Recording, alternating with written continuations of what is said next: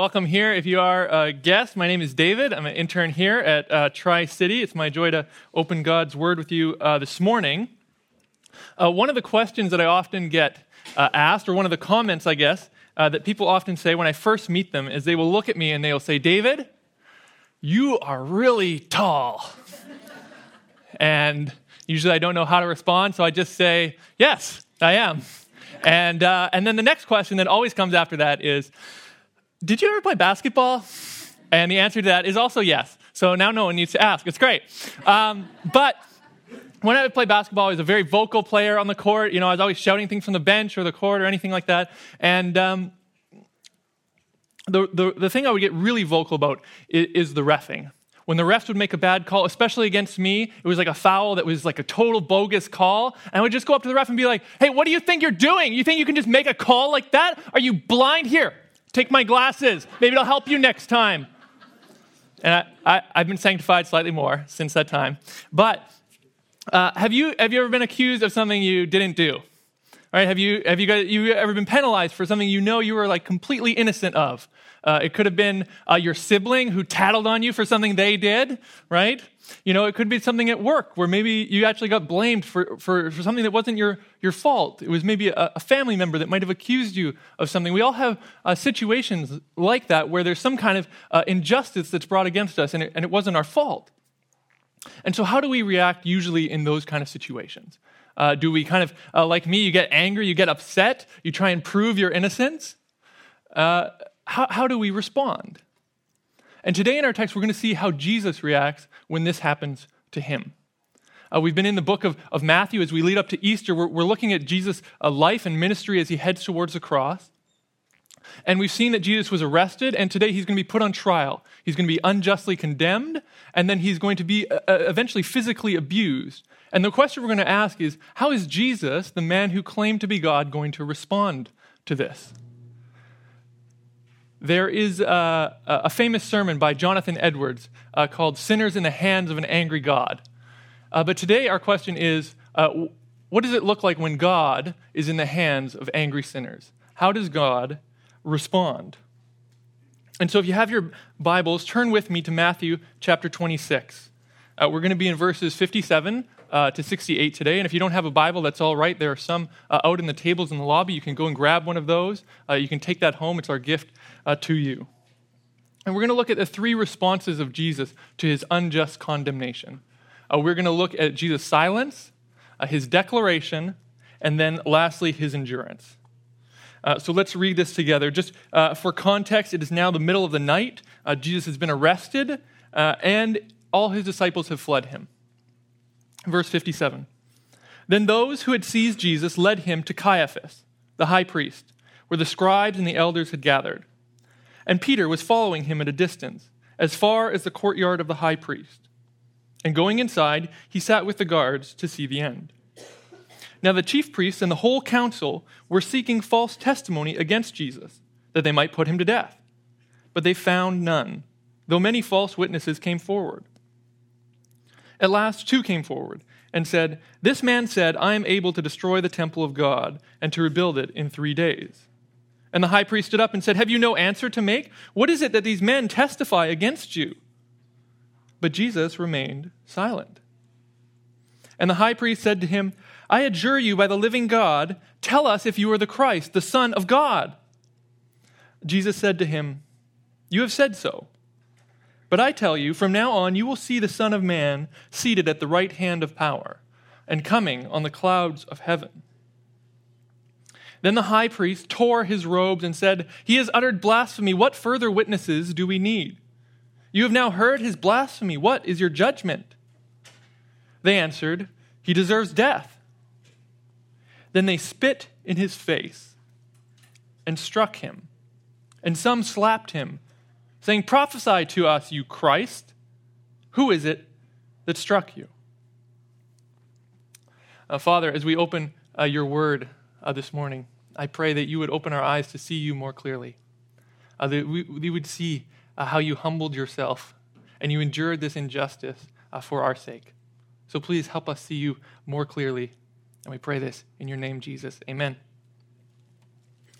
So Jesus' first response is that of silence. And we're going to see as we look at this, that Jesus' silence shows his submission to the Father's will. Jesus is brought before this council called the Sanhedrin. This was the highest legislative body in Jewish Palestine at the time. This is the Supreme Court of their time, made up of about 71 influential leaders, the high priest, the scribes, people like that. And they were the political link with the Roman governor. These guys did not like Jesus. They were very angered by his teaching. And so when they brought Jesus to trial, they weren't really interested in the facts. They were interested in a quick conviction. The Sanhedrin had a whole bunch of rules and regulations that governed how trials were to take place. And they broke a lot of those. For instance, trials could not take place during the Passover season, which it was. Trials had to be held during the day. It's a night. And if it was a case where somebody was to be charged of something where they would be executed, that verdict had to be given the following day. It couldn't be given even on that same day, but we see how they speed the trial through. We even see that they bring in false witnesses, people just left, right, and center that can try and testify something against Jesus, but they can't find two people whose stories actually align. Until they do find these two guys. These two guys say, yeah, we heard Jesus say, I will destroy the temple and in 3 days rebuild it. Which is great for the Sanhedrin. They're like, we got him. Except that's not actually what Jesus said. We have recorded for us in the book of John what Jesus' actual words were. They remember Jesus saying, I will destroy the temple. But what Jesus actually said is, to the Jews, destroy this temple, and in 3 days I will rebuild it. He's not saying, I'm going to destroy the temple, but actually that they were. And John, in this context, tells us even that Jesus is not speaking of the physical temple, but he's actually speaking about his body. So this is them misquoting Jesus, but they don't really care. They feel like they have something against Jesus, so the high priest presses Jesus further. He says, have you no answer to make? What is it that these men testify against you? But Jesus remained silent.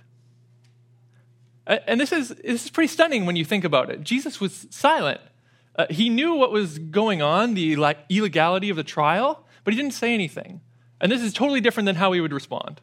Right? If somebody's accused us of something we didn't do, they're misquoting us, we're going to tell them. We're going to be like, that's not what I said. Look, I'm innocent. We see this with criminals and prisoners all the time. Whenever something happens, they're accused of something, they say, I didn't do it. I didn't do it. And most of the time, that's not always true. But there are particular prisoners who are very insistent about their innocence. There are people who will go to death row and with their dying breath still proclaim that they didn't do the crime. Take Colin Ross, for example. Colin Ross was executed in 1922 in Australia. He was accused of murdering a 12-year-old girl.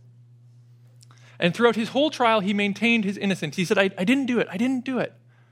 But they had found a hair in his home, a hair that they thought matched that of the little girl. And this was the first trial in Australia that they used forensic evidence to prove a case. And this was the key piece of evidence. They took them, they did some chemical testing and decided that these two hairs were the same. Therefore, he was probably guilty. He probably had taken her to her house and then killed her. But with his dying words were this. Colin Ross said, I swear by Almighty God that I am an innocent man. I never saw the child. I never committed the crime, and I don't know who did. He even wrote a farewell letter to his family that said, the day is coming when my innocence will be proved. 76 years later, in 1998, a reporter found this story, and he was fascinated by his declaration of innocence, even to his death. So he investigated the story more. He went to the archives, and he found the original hair samples that were used in the case. He went and had them DNA tested, and it turned out that the two samples were not the same. The murdered girl's hair and the hair found in his house were not the same hair. He was innocent. And so they took this to the Supreme Court of Australia, and they actually, for the first time, gave a post-death pardon to Colin Ross. Colin wanted the whole world to know he was innocent. I wanted the ref to know it wasn't a foul. But Jesus doesn't say anything here. He doesn't defend himself. He could have refuted them. He could have spoken up, but he didn't say anything. Why not, Jesus? Why not defend yourself? Well, that wasn't his goal.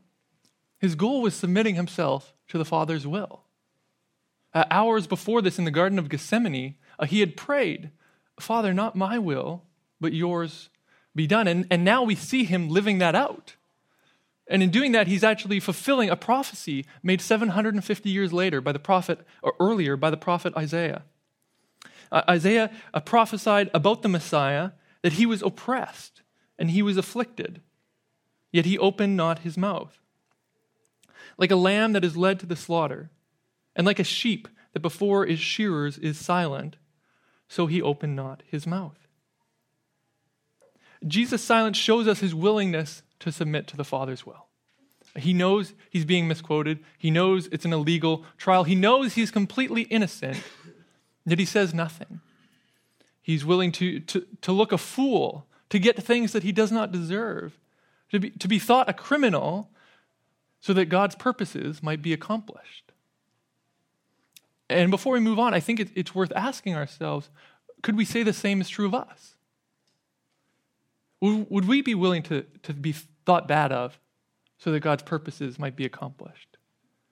Would we be willing to have our reputations tarnished if it meant God might be glorified? It doesn't always mean that submission to the Father's will is silence, although it may be. But it means that we put God's will and his desires and his purposes above our own. So can I ask you, is there somewhere in your life where you're being called right now to submit to God's will, though it may mean injustice for you? It may mean that your reputation is tarnished, but that God is going to be glorified. Jesus was willing to submit to his Father's will. But he doesn't just stay silent. His next response is that of a declaration that shows his power and authority. At this point, the Sanhedrin are frustrated with Jesus. As much as him saying, I will destroy the temple is offensive, it's not really something they can bring as a charge to the Romans to say he's deserving of death. So the high priest charges Jesus under an oath to answer this question. He says, "I adjure you by the living God, tell us if you are the Christ, the Son of God." He's saying, are you the Messiah? Are you claiming to be the Christ? And Jesus answers him. Jesus says, "You have said so." Jesus is saying, your words, not mine. Right? Because Jesus knows that the high priest's understanding of the Messiah was very different than what Jesus knew the Messiah was. The Jews at that time thought the Messiah was a man who would free them from the oppression of the Romans. But Jesus is saying, I have a fundamentally different understanding of what the Messiah is. And so he uses the word "but." He's not just adding on to what Caiaphas understands. He's contrasting and saying, there is a different understanding of the Messiah that you need. And he says, "But I tell you, from now on you will see the Son of Man, seated at the right hand of power, and coming on the clouds of heaven." And there's two texts from the Jewish scripture that Jesus is alluding to in this statement. Psalm 110, which speaks of Jesus being seated at the right hand of the Father with all the power and authority that comes with it. And Daniel chapter 7, which talks about this never-ending, all-encompassing glory and dominion that belongs to his Son of Man.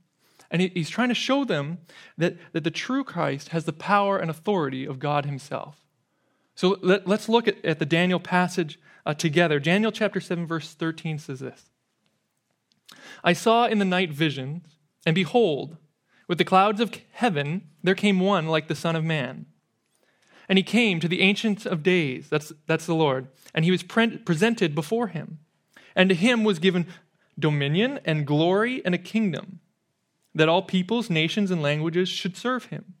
His dominion is an everlasting dominion which shall not pass away, and his kingdom one that shall not be destroyed." And it's worth us taking time to reflect on this, because the Sanhedrin thought Jesus was just a man. But Jesus is trying to say, I'm much more than that. He's actually declaring himself to be the King of Kings, the one who has all authority and power. Every king, their influence, their authority is limited in some way. They might have authority over a specific geographical region. They might have authority over a specific people group. But Jesus is saying, all people, all nations, all languages are under my authority. He's saying, all things belong to me and are under my authority. As Abraham Kuyper once said, there is not a square inch of the whole domain of our human existence over which Christ, who is sovereign over all, does not cry, mine. And Jesus is sovereign over all because he is the creator over all. As Paul says in Colossians, he, Jesus, is the image of the invisible God, the firstborn of all creation. For by him all things were created, in heaven and earth, visible and invisible. Whether thrones or dominions, or rulers or authorities, all things were created through him and for him. And he is before all things, and in him all things hold together. And he is the head of the body, the church. He's the beginning, the firstborn from the dead, that in everything he might be preeminent. So all things are created by Jesus, but Paul is saying also all things are created for Jesus, that the purpose of anything in the universe is to glorify Jesus, that's its ultimate ends. He's saying when we look around and we see the plants and we see the beauty and we say, why are they here? We say they're there to point to Jesus. When we look at any atom or molecule, any galaxy or star, they exist for the praise of his glory. That the mighty waves and the thunder, they exist to glorify Jesus. And there is going to come a day when he does come on the clouds again. And all of heaven, with overwhelming chorus, will sing, worthy is the Lamb who was slain to receive power and wealth and wisdom and might and honor and glory and blessing. And the Sanhedrin think he's a man. And Jesus is saying, I am much more than a man. My power is inexhaustible. My dominion is unending. And Jesus knew that this would provoke them. He knew this would provoke the council, but not just them. Anyone, anywhere in the world now who hears the name of Jesus are forced to wrestle with the question, who is Jesus? Is Jesus really who he claimed to be? And you might be sitting here and saying, David, I don't know, this sounds a bit far-fetched, honestly. Like I get Jesus as a good teacher. I like some of the stuff he says. He seems like a good guy, but you're saying he's claiming to be the supreme being of the universe. He's claiming to be God, essentially. I'm happy with him as a prophet. I'm happy with him as a spiritual leader, but I think you might be taking it a bit too far. And I can understand why you would say that. It's a big claim for someone to make. But that's why Jesus makes it. He makes it because he's forcing you to wrestle with, who am I? Am I really who I claim to be? Or am I just crazy for thinking these things? He doesn't leave room for us to think of him just as a good teacher. He's either God or a lunatic. And so my encouragement, if that's you today, is to approach Jesus different than the Sanhedrin did. Because the Sanhedrin, they already had made up their minds when Jesus came in for the trial. They knew what they thought of him, and they were just trying to use the evidence to fit what their preconceived notion of Jesus already was. And we can do the same to some extent. We may have read some books, we may have heard some things about Jesus, but we may not have actually taken the time to hear what Jesus actually said about himself. And so my encouragement is don't pass judgment on Jesus because of who you think he is. Ask Jesus who he is, and then simply take the time to listen.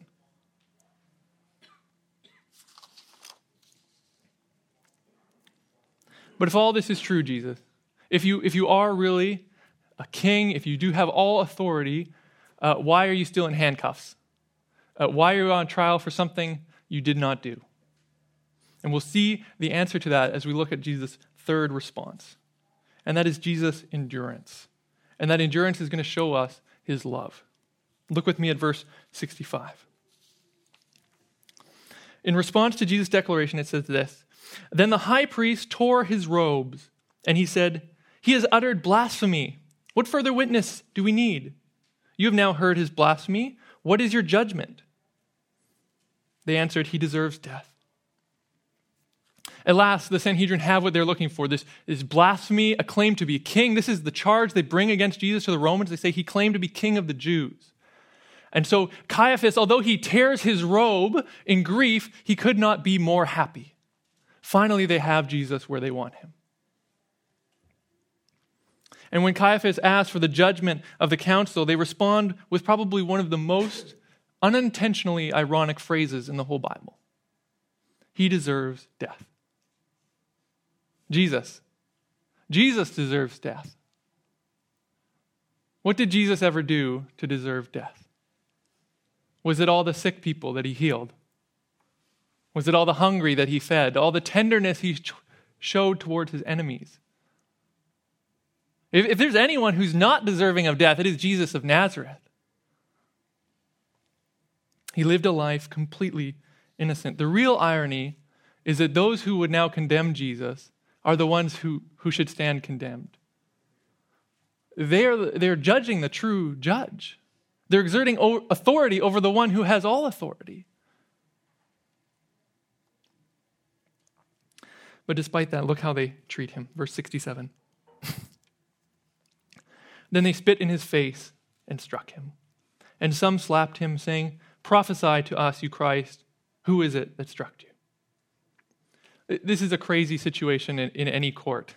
A judge that would come off their bench and start slapping and spitting the accused. And how much more when Jesus knew he was innocent. How deep each blow would have felt. The cutting pain of each word, knowing Jesus was innocent. And this is not just anyone. This is the Creator over all, to whom all glory, power, and dominion belong. This is the one who the very water molecules of their spit are being held together by his command. And he endures. I don't know if you've ever had someone spit at you. If you've ever had that experience, it's not fun. I had it recently in my family. It wasn't my wife, don't worry. It was my 3-year-old son.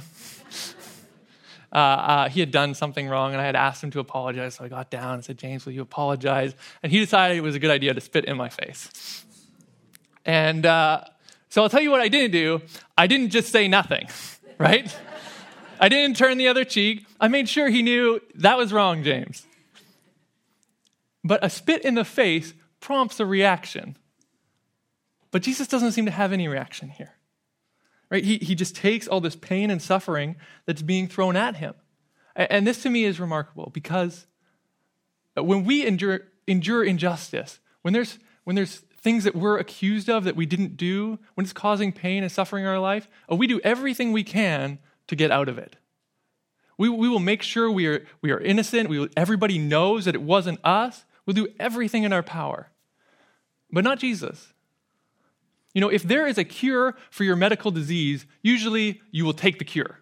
You know, if you're not going to endure the symptoms and the pain and the suffering of your disease if there's a cure available. It's only when there's no cure, that's when you have to suffer and endure.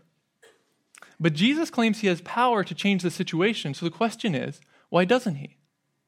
Because this is what we see people with power do. Think of King David. King David slept with another man's wife, and then he used his authority as king to have that man killed. Right? Cover up the situation. And we see people today do that. Politicians or companies who have power, money, influence, they use that so that if they're in trouble with the law, they can try and get themselves out of it. Right? But Jesus restrains himself and everything that he commands. Because if you spit in the Queen of England's face, what happens? The bodyguards come and smack you to the ground, right? There's going to be people on you right away. But Jesus says he has 12 legions of angels awaiting his call. But he doesn't say the word. He continues to endure. And so, Jesus, why? If you're truly God and you're being abused unjustly by a bunch of angry sinners, why don't you make things right? Why don't you just get yourself out of it? Because of his love. Look at verse 65. The high priest asked the Sanhedrin, "What is your judgment?" And they answered, "He deserves death." See, Jesus accepted the sentence of death. He didn't deserve it, but he accepted the sentence because he knew where it would lead. It would lead to the cross. And it was at the cross that he would actually take the sentence of death that you and I deserve. You see, Jesus allowed himself to be declared guilty here so that on the cross we might be declared innocent. He took the condemnation and the punishment that we deserve on ourselves so that it might be said of us that there is now no condemnation for those who are in Christ Jesus. He took all of that so that we might be free. We might be innocent in the eyes of the Father. When he looks at us, we're accepted by him, not because of what we've done, but because of what he has done for us. And so if you're here today and you're feeling the weight of your sin, that's okay, because you are accepted by God, not because of your life, but because of his. His perfect obedience is imputed to us. It's given over to us. That's what it means to be justified, to be declared innocent in the eyes of God. And that happens because Jesus was condemned in our place. He could have gotten out of it at any moment, but he endured because he loved us. And so our question is, as we look at these responses of Jesus, as we see his love and his tenderness towards us, what should our response to him be? Does this passage have any encouragement for us when we are going through similar things? Maybe when we are enduring some kind of injustice, we're penalized for something we're innocent of. Because in those times, we can often say, God, why is this happening? Does anyone understand? And the encouragement of our passage today is that Jesus does understand. Jesus does understand because he's been there before. Jesus has endured the shame and the humiliation. He's been mocked and beaten and scorned. And he did it so that you would know that there is one who can sympathize with you. There is one who understands what you're going through. He knows it because he's been there before. Jesus is not just a doctor who knows about cancer. Jesus is a doctor who's been through cancer himself. He knows the experience and he understands. So when you call on him, know that he does hear you and he does understand. And our text also leads us to respond simply in worship. When we see who Jesus is, when we see the depths of his love, that he humbled himself to the point of obedience, even death on a cross, we say, Jesus, you are worthy of all worship. You are worthy of all praise, all honor, glory. Let me give my life to you. You have done so much for me. Whatever you ask of me, Lord, I will do. Worship is a whole life thing where we live our lives in honor to God because of what he has done for us. And we've been free. There is now no condemnation for us. So we know we are innocent. We know we are accepted. So we say, God, I'm going to live my life for you. And in a moment, we're going to end our time, and the band's going to come up, and we're going to sing some more songs. But before we do that, I want to take a moment and lead us into that time together. And the way I want to do that is just by leaving us with an image of who Jesus is. And so I want to read a passage to you from a well-known book called The Lion, the Witch, and the Wardrobe. It's a bit of a lengthier passage, but in this passage, we've seen up to this point, there's a young boy named Edmund. He's been convicted, and he's going to be killed by a witch, a wicked witch. And there's a lion, a fierce, mighty lion. His name is Aslan. He's the king over all of Narnia. He has authority over all of that realm, and he's decided to die in Edmund's place. And so I hope as we read this, we'll start to get a glimpse of who Jesus is through the character of Aslan.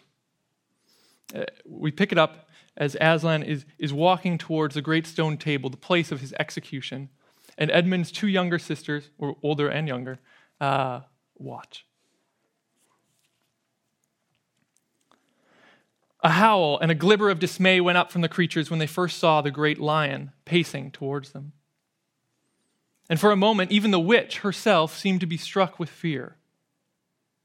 Then she recovered herself and gave a wild, fierce laugh. "The fool," she cried, "the fool has come. Bind him fast." Lucy and Susan held their breaths, waiting for Aslan's roar and the spring upon his enemies, but it never came. 4 hags grinning and leering, yet also at first hanging back and half afraid of what they had to do, had approached him. "Bind him, I say," repeated the white witch. The hags made a dart at him and shrieked with triumph when they found that he made no resistance at all.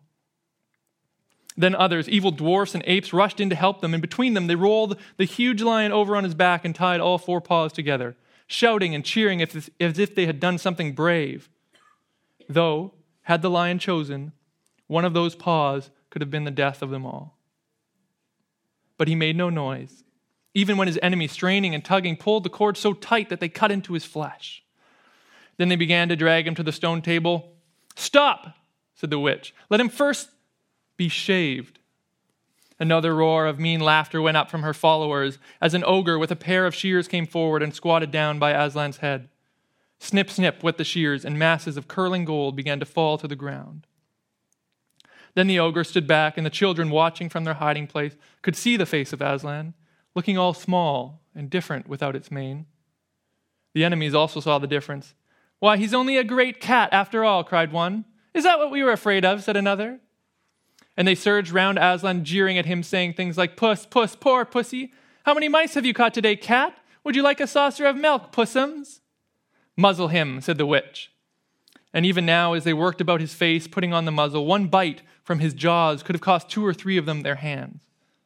But he never moved. And this seemed to enrage all the rabble. Everyone was at him now. Those who had been afraid to come near him, even after he was bound, began to find their courage. And for a few minutes, the 2 girls could not even see him. So thickly was he surrounded by the whole crowd of creatures, kicking him, hitting him, spitting on him, and jeering at him. "Oh, how can they?" said Lucy, tears streaming down her cheeks. The brutes, the brutes." For now that the shock was over, the shorn face of Aslan looked to her braver and more beautiful and more patient than ever. Our king is a lion, a mighty, fierce lion. But he became a lamb led to the slaughter for us, so that you and I could be saved. He took our guilt for his innocence. He took shame so that we might have joy. He took death that we may have life. And he is worthy of our worship. Let's worship him together. Lord Jesus, you are worthy of all worship. All praise goes to you. And I pray now, as we respond in worship, would you fill our hearts with joy at knowing the great peace that you have bought us by your blood. I pray we would know that you are one who sympathizes with us, who knows and understands our situations. And would we see your glory more clearly every day. In your name, amen.